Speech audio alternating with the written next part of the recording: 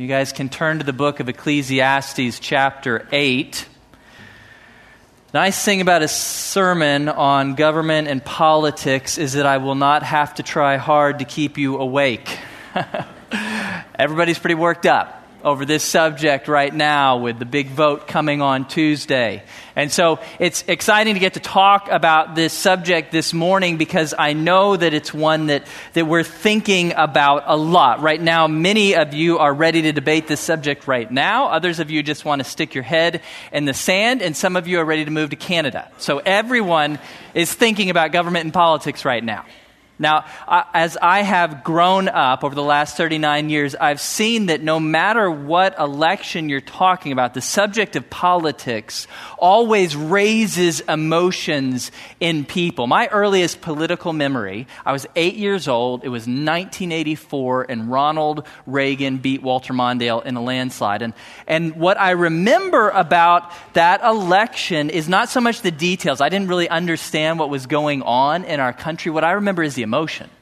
Every time an adult would be asked about politics, they would be very passionate about it, very excited about their candidate, very frustrated with everyone supporting the other candidate. I just thought of grown-ups in politics as something that raises a lot of emotion. And I've seen that that's true no matter where you go, no matter what country you visit. In 2000, I went to Central Asia, to one of the former Soviet republics, and I was there for 7 weeks, and there was no subject that would raise more emotion in people than politics. If you talk to a Central Asian, they were excited about it because they had finally gotten their country back from the Russians who had controlled it since World War II. So they were optimistically excited. If you talk to a Russian, they were depressed. They were angry. They would reach for another bottle of vodka every time the subject of politics came up. It always raises emotions, whoever you're talking to. I saw that was true when I visited Israel in 95 and Italy in 2005 and Turkey last year.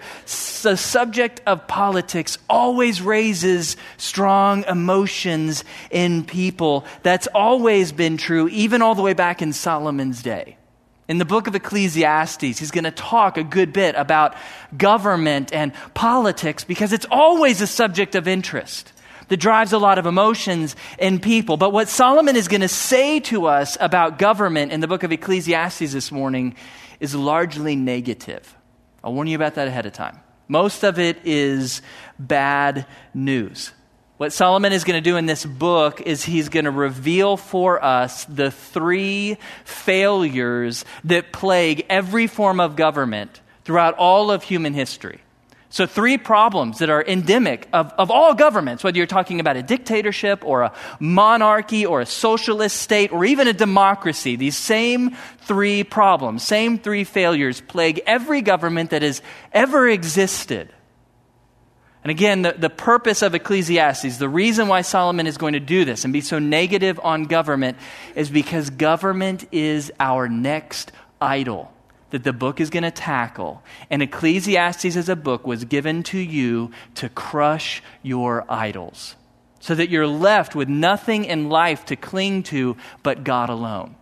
So government is an idol. What do we mean by idol? Just to review, it's not a little statue of wood or stone. An idol is any person or thing other than God that you cling to for satisfaction and security in your life. And by that definition, government is an idol for many, many, many people in our country. You know that because look at the level of emotion and anger going on right now.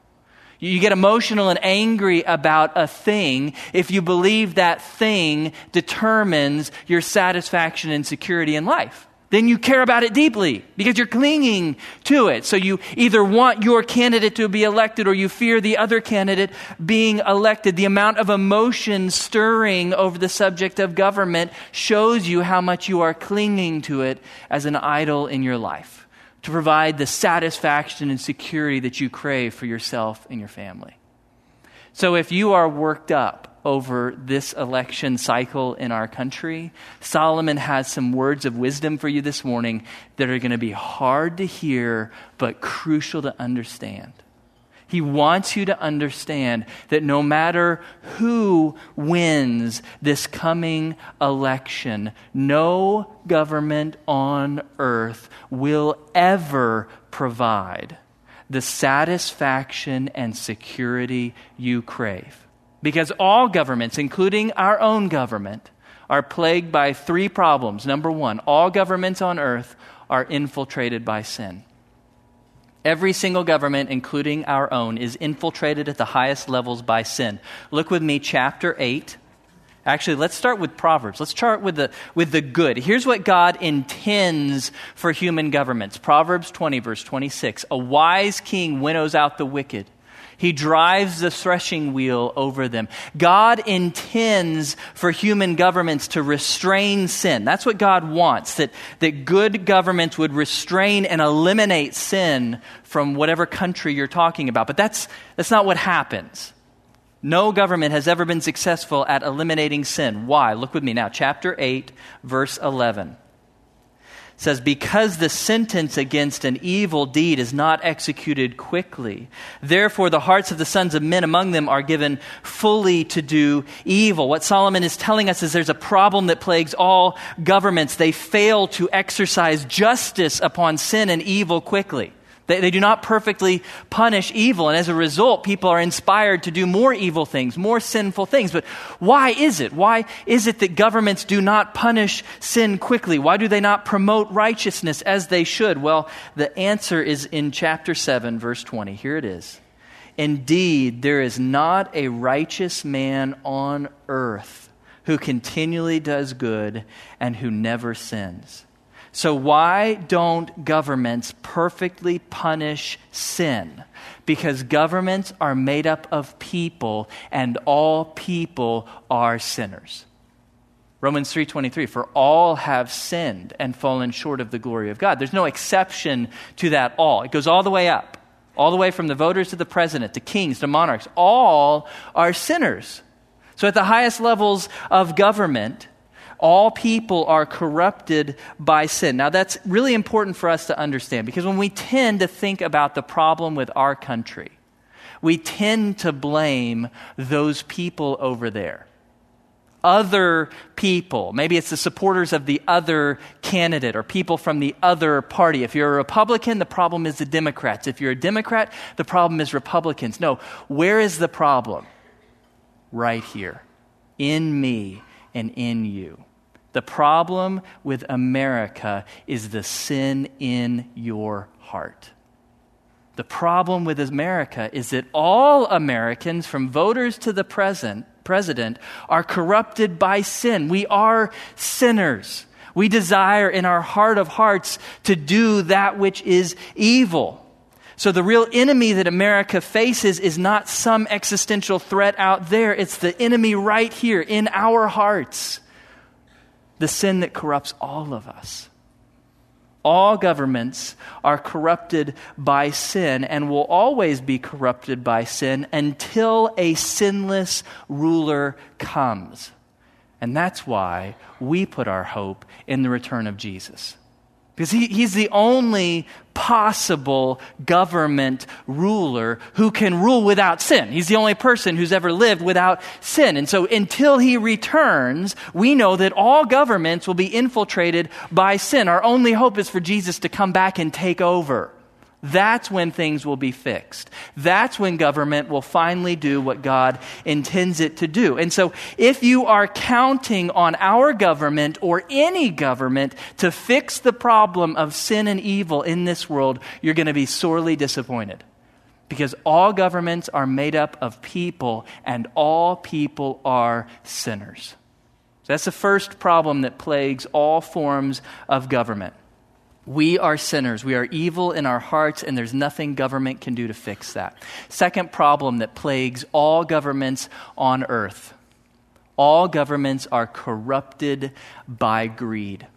God desires for government, all governments, to promote justice and protect the vulnerable. That's his intention for government. He lays that out in Proverbs 31. He's speaking to a king here. So to a government official, speak up for those who cannot speak for themselves, for the rights of all who are destitute. Speak up and judge fairly, defend the rights of the poor and needy. That's what God intends governments to do, to protect the poor and vulnerable, to speak up for those who can't speak for themselves. But in a fallen world that we live in, that never happens. Governments never perfectly protect the poor and vulnerable. That's not the reality of the world we live in. Not even Old Testament Israel, the only nation that ever actually had the right to call itself God's nation, even they were corrupt. Even their kings and princes and officials succumbed to greed and took advantage of the poor and vulnerable. Look at what Solomon says, chapter 5, verse 8. Remember, this is the king of Israel speaking. So he's speaking about what is arguably the best nation that's ever existed in God's eyes. Here's what he says, chapter 5, verse 8.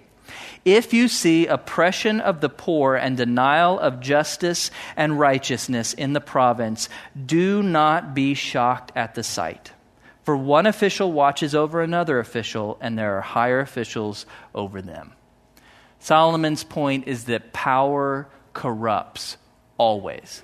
That's just a fact of life in this world. Whenever someone has power, they're going to be tempted to use their power for self-interest, for the purpose of self-enrichment. That's always true. And that's often going to come at the expense of others, particularly those who cannot protect themselves. They're going to be taken advantage of. I remember when I was in Central Asia back in 2000, there were policemen on every corner around the city. And I asked a cabbie I was with how those policemen operated because they just seemed to be sitting around and pulling over random cars. And what I found out is that to become a policeman in that country, what you had to do is bribe a government official with a ton of cash, like multiple years' salary, to get that position. But that was okay, because once you were a policeman, you were allowed to pull over whoever you wanted.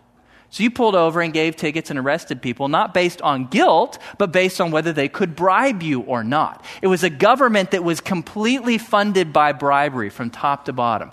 Now, actually, one of the reasons I really love living in America is because America was founded by people who understood that the human heart is greedy. And so they designed a government with 3 equal parts so that those parts could serve as check and balances on each other to try to restrain sin. That's a wise design. That's a good design for government. The problem is even with a government as wise as ours, greed still runs rampant. It runs rampant. In a democracy, money buys influence. That's always how it's going to work. There's no law you can pass to change that. Money buys influence. And when politicians have to constantly be thinking about raising millions of dollars for the next election, you know that decisions are going to be influenced by money. There's no way around that. And so what I'm not saying is that every politician in Washington or in Austin is corrupt. No, I'm saying that the government as a whole, the system we live in here in America, runs on greed, just like every government on earth.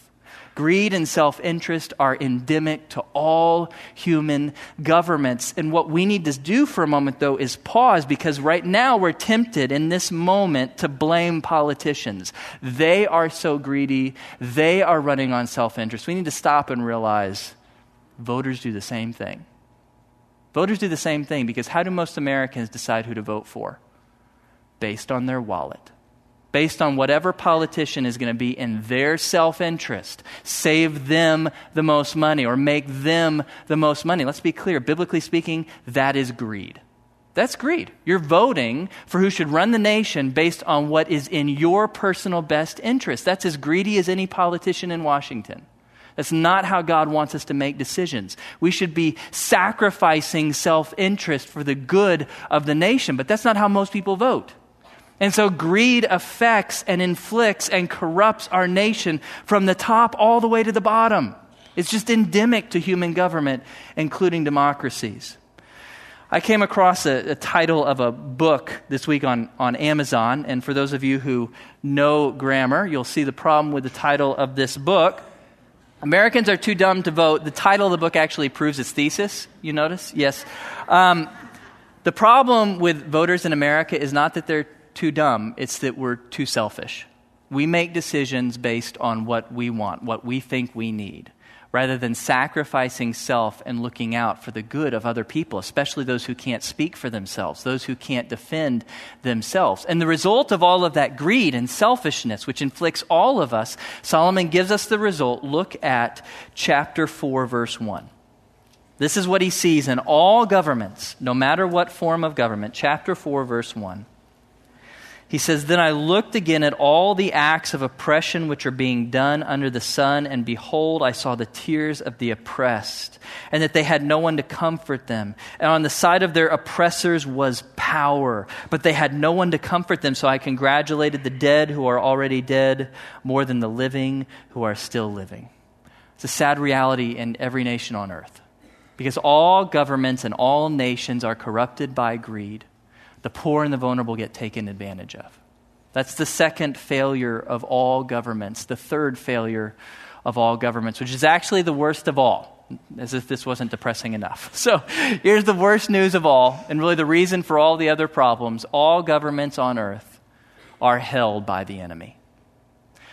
God tells us in Psalm chapter 2, here's his intention. Here's what he wants governments and nations and kings to do. "Therefore, you kings, be wise. Be warned, you rulers of the earth. Serve the Lord with fear and rejoice with trembling." God's intention for all government officials and voters is that all of us would submit to God and worship God and obey God, not just with lip service, but with every part of our lives. That's God's intention, but that's never what happens.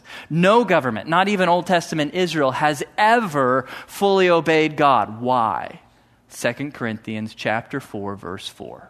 "The God of this world has blinded the minds of the unbelievers to keep them from seeing the light of the gospel of the glory of Christ." Who is the God of this world? That's Satan. Satan is the God of this world. What does that mean? It means God has let Satan have authority for a time over every kingdom on earth. Satan is the God of every nation on earth, including America. And so when Jesus was led into the wilderness to be tempted by Satan, one of the things that Satan offered Jesus was all the kingdoms on earth, if you will simply bow before me. How did Jesus respond to that? He didn't say, "Psych, they're already mine." No. Jesus said, "You shall worship God alone," because he knew that offer was legit. Until Jesus comes back in glory to rule, Satan is the God of every nation on earth. He is the one in authority over this world system. And so what that means for us is that we have to realize we here in America, we are living in enemy territory. America is not God's kingdom on earth. No, that's not what America is. So this election is not about Christians getting their country back again. This country was never ours to begin with. What is your kingdom on earth? Not America, it's this, the church. The church is God's kingdom on earth today, not any nation, not any political government. It's the church, this non-political, non-military family made up of people from all nations that transcends geopolitical boundaries. This is God's kingdom on earth. This is what we're called to build. This is what we're called to participate in. That's why there will never be an American flag on the stage on a Sunday morning at Grace Bible Church. Because this is not an American church. To call this thing we're doing right now American is to belittle it. Because America is far too small for what we're doing. This body, this family is infinitely greater and infinitely bigger than any nation on earth, including America. We're a congregation made up of people from many nations. So we have many flags beside us, but you'll notice we only have one cross above us. Because it's the cross, not a flag, that unifies us. That's what gives us our identity. That's what we belong to. Our kingdom is the church, God's body, his family on earth. So we do not put our hopes in America because America, like all nations on earth, like all governments on earth, is enemy territory. It's held by the enemy. That's why it's infiltrated by sin. That's why it's corrupted by greed. So if you're putting your faith, your hope, your passion in government to solve your problems, to give you satisfaction and security in life, you will be sorely disappointed because no government on earth can ever do that. If you're trusting in government, you're trusting in a false idol that will disappoint you. So that's the bad news, but the fact of the matter is you've got to vote on Tuesday. So what should you do? How do we discharge our obligations as citizens of this country in a way that honors God while at the same time realizing that this country is not our hope? Well, I'm going to give you some principles. 6 principles to live by when you think about being a good citizen of the nation of America. So let's talk about how we should respond, how we should live. What should we do? Well, number 1, don't fear. This one's hard for me this year. Usually I don't get worked up about politics, but it's nuts right now. Things are absolutely crazy in our country and in this election, and I can get a little worried about that. I can start to feel fear, and probably all of you who are old enough to see how much our nation has changed over the last few decades, you probably feel some fear too. We get scared. What's going to happen to our freedom? What's going to happen to our economy? What's going to happen to our rights? What's going to happen to our children's future? Well, what we need to remember in the midst of when we feel this fear, when we're venting this panic, we need to remember we're scaring our children. When we give in to fear, we're scaring our children because our children are going to learn from us what it looks like to follow God. And when we give in to fear and panic, what are we telling our kids? We're telling them that God is not big enough to run America. God is not big enough to trust him with this election. God is not good enough to trust your future to him. That's not a lesson you want to teach your kids. So when you feel tempted to give in to fear, to give in to anxiety, to give in to panic, what I want you to remind yourself is this simple phrase: our God will still be on his throne no matter who wins. Will you say that with me? Our God will still be on his throne no matter who wins. You have a God who is sovereign. You have a God who runs the universe, and no election is going to change that. You realize no matter who wins the election, God's not giving up authority. He's not stepping down and letting somebody else take the throne. No, he will always be on the throne, no matter who we elect. And so because of that, there is no reason to fear the future. Let me just be really blunt as we think about this. Because our God is sovereign and will always be on his throne, let's just make this really clear. It does not ultimately matter whether Bernie or Clinton or Trump or Cruz or Rubio or Carson are in the White House next year, because your God will still be on the throne of the universe. He will still be running all things. So it's going to be okay. You don't have to panic. You don't have to be scared. You don't have to be worried. Your God is big enough. So whoever wins, it's not going to surprise God, right? He knows who's going to win already. And he has crafted a plan for the universe and for your life that takes that into account. He crafted it before time began. And so no matter who wins, God's going to work for good in your life. It's going to be okay for you and your kids. God has got this. There's no reason for us to give in to fear, ever. There's no reason to panic. There's no reason to worry. God has got this figured out. So I'd encourage you to write down this verse reference, Hebrews chapter 13. Here's the verse for you this election cycle. So we can confidently say, the Lord is my helper. I will not fear. What can man do to me? So we can confidently say, the Lord is my helper. I will not fear. What can Bernie, Hillary, Trump, Cruz, Rubio, Carson do to me? Nothing that ultimately matters, because God is your helper. He's the king, and nothing will ever change that. So don't fear. Second, don't fight. We need to camp here for a moment because of what I think all of us are seeing online. So much anger and so much hostility. So let's stop for a moment and let's just reason with each other. If your God is sovereign, what does that mean? Well, that means that no matter who wins this election, your God wins. Because he's king. He gets to call the shots. No matter who wins, God wins. So if your God is going to win for sure, then that means this is not a fight you need to win. This is not a fight you're called to fight. The other party is not your enemy whom you need to defeat. Supporters of the other candidate are not your enemies who you need to defeat. Who is your enemy? Satan and the sin in you. That's what you need to be fighting, not other people. That's not how God is calling us to live our lives, fighting other people for control of the White House. There's no reason and no excuse that we should be fighting with other people over this election. We should be as loving and as gracious this year as every year, and towards people of the other party and the other candidate as towards anyone else. I love the advice that John Wesley, the guy who founded the Methodist denomination, a great preacher, he was caught up in a heated election in 1774, and here's what he wrote to the people who were following him in his journal.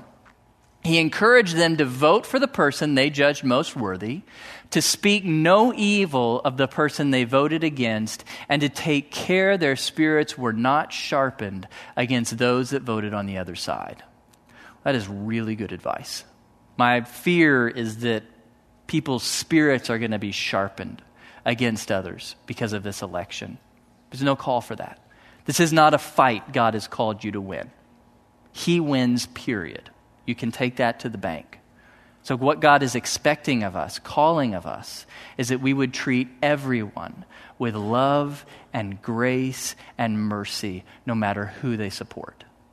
So, don't fear and don't fight. Third, do vote. You really should. Go vote, because that's your responsibility as a citizen of the U.S. God wants you to be a good citizen of whatever nation you live in.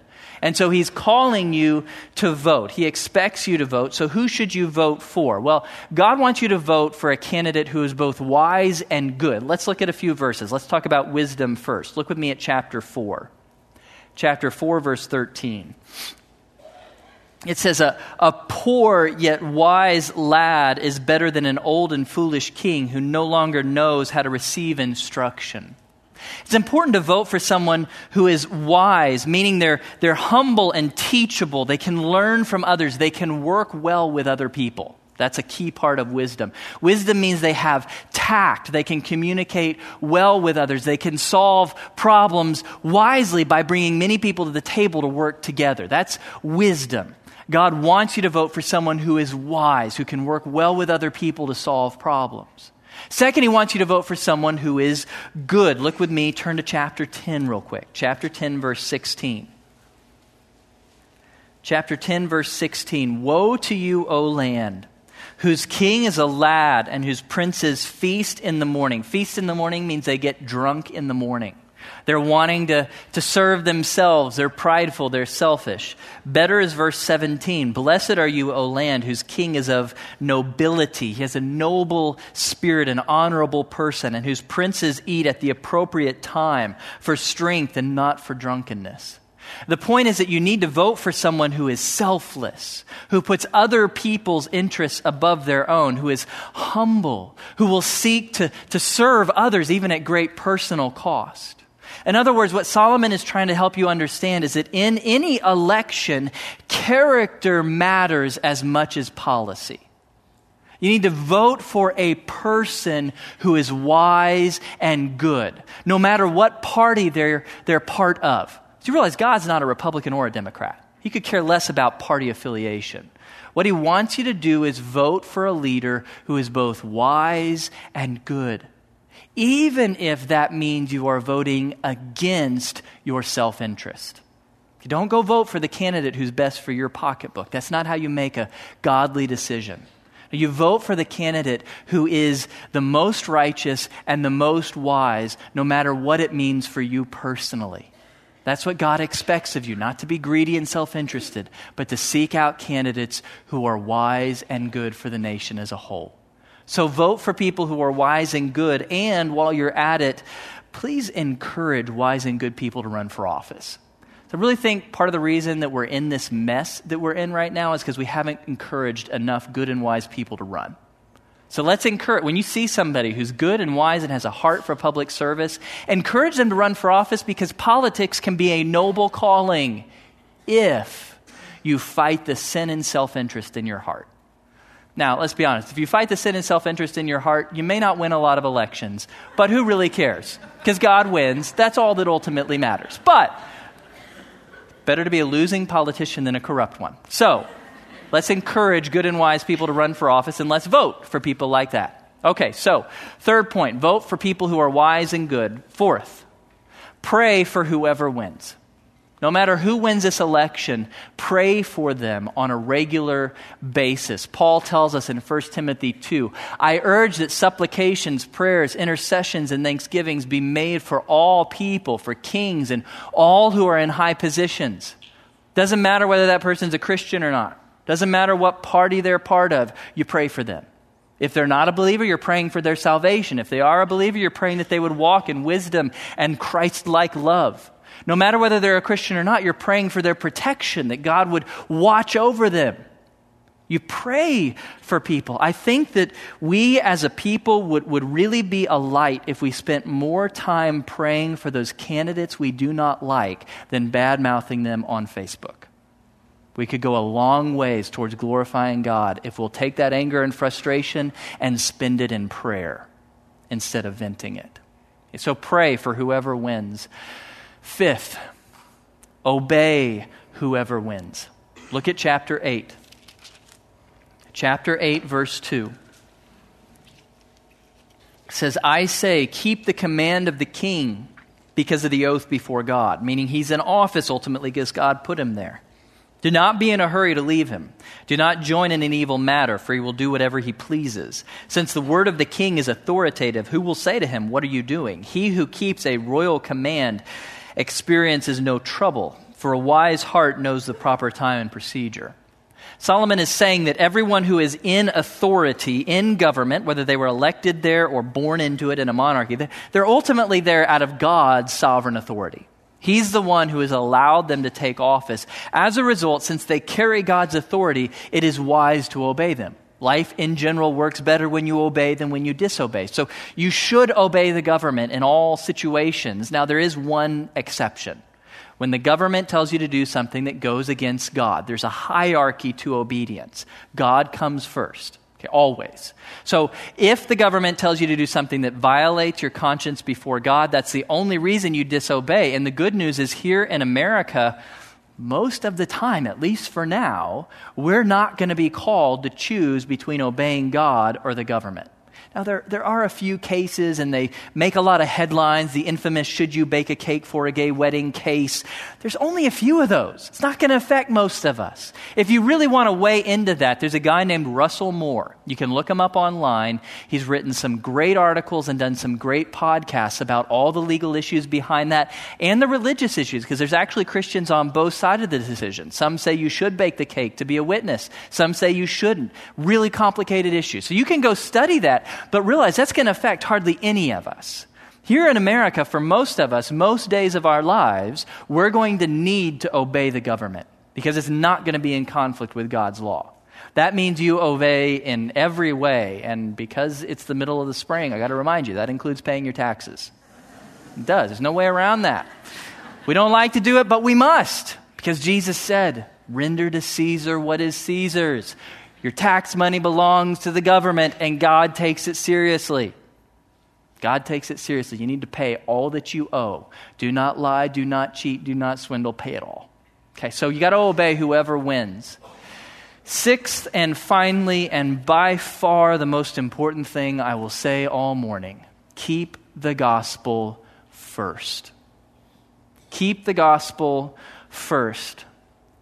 What we've been realizing this morning as we've walked through Ecclesiastes, I'm probably not for the first time. Most of you probably already knew this. No matter what government you are under, it will never solve the problems that really count in your life. No government will ever solve problems like sin and evil and prejudice and hatred and death. No government can solve those problems. There is actually only one leader who can solve any of that, and that's Jesus. He is our only hope for solving the problems that really ail the human race. And so in the midst of this election, as all of these emotions and passions are getting stirred up in people, I beg of you, please do not go so distracted by politics that you forget to talk about the one and only hope for this nation, which is the gospel. It's the gospel. The good news that King Jesus, the Lord of the universe, became human and died for our sins and rose from the dead so that all people, regardless of party affiliation, could have eternal life and forgiveness as a free gift. That is the only hope for our nation. And so let us make sure that we are saying more about Jesus than we're saying about anything else. When people look at you and they think, what is that guy about? What is that girl about? I hope that they don't say, well, he or she is about democracy or republicanism or limited government or whatever it is. I hope that what they'll say is that man, that woman is about Jesus. That's what they talk about all the time. That's what they make a lot to do about. I would encourage you with the words of Erwin Lutzer. He is the senior pastor of Moody Church in Chicago. He said it well. We have to be clear about what government can and cannot do. Of course we should work toward good government, good laws, and good judges, but we cannot be naive and thinking that government can rescue us from the abyss of moral and spiritual failure. When will we learn that the best news this nation needs will not come from Washington, but from the lips and lives of followers of Jesus Christ? That is the hope for America. And that is actually the reason why our church, just to let some of you may have been wondering, who's Blake going to say we should vote for? I'm not going to tell you. Our church for decades has had a policy that we will not endorse any candidate or party at all. And here's I'll just read you the statement from the elders. It was written decades ago. It is the policy of Grace Bible Church that neither its services, publications, nor facilities be used for partisan political purposes. This does not mean that we think Christians should be politically neutral or not be individually active in politics. Our position is a matter of priority. Seek first the kingdom of heaven. Our primary responsibility to the world is to be faithful witnesses for Christ. If someone is offended by us, let it be the offense of the cross. So when people see passion in us, let it be passion for Jesus, for his death, for the gospel, not passion for a candidate or a political party. They can't solve anything. Care about what really matters. So what I want to challenge you to do, Southwood, I want to challenge each and every one of you to take advantage of the spirit of frustration and despair that is running rampant in our nation this week. This is our moment to tell people that, the government, it cannot solve your problems. There's no great candidates to vote for. Yes, that's exactly right, because none of them can fix the problems that really ail you. There is only one hope for your life, and that's Jesus. He alone can fix your problems. And so let's go out into the world, and in the midst of their despair, let's share with them the good news of Jesus Christ. My prayer for this election cycle, my brother and I are praying this together, is that God would use this moment in our nation's life to finally crush the idol of Americanism that for some reason has convinced people that they can find security and satisfaction in our nation as if it's somehow different than all other nations. No. There's only one place to find the satisfaction and security you crave, and that's in Jesus. And so let's go out there and let's use this moment to tell people about the one and only hope we have. And so just ask yourself, spend a moment thinking about your life, your coworkers, the people you go to school with. Do they know more about which political party you put your faith in or about your Savior who you put your faith in? Do they know more about your frustrations with this life or your hope for the next life? I hope that it's the latter. I hope they know more about your commitment to Jesus and your hope for eternity. If not, then it's time to make a change. It's time to focus your life not on winning the White House for the next 4 years, because that's way too small. It's time to focus on winning the souls of men and women for eternity. That's what God wants. So make it your ambition to be speaking much about King Jesus this election cycle, not about candidates or parties or policies. You live in a nation that is on edge at the moment. There is so much anger and frustration and despair. Speak into that. The good news of hope you have in Jesus. This world is groping around in the darkness, so be the light. Show what it looks like to cling to Jesus when everything is going nuts around you. People will be attracted to the joy and the peace and the hope you found in Jesus. This is your moment to be a light to the nation for Jesus Christ. So let's pray that God would use us to reach this country, not for a candidate, not for a party, but for the King. God, we praise you that you are on your throne and that no election will ever change that. We praise you that because you are on the throne, we need not fear, we need not worry, we need not panic, we need not fight.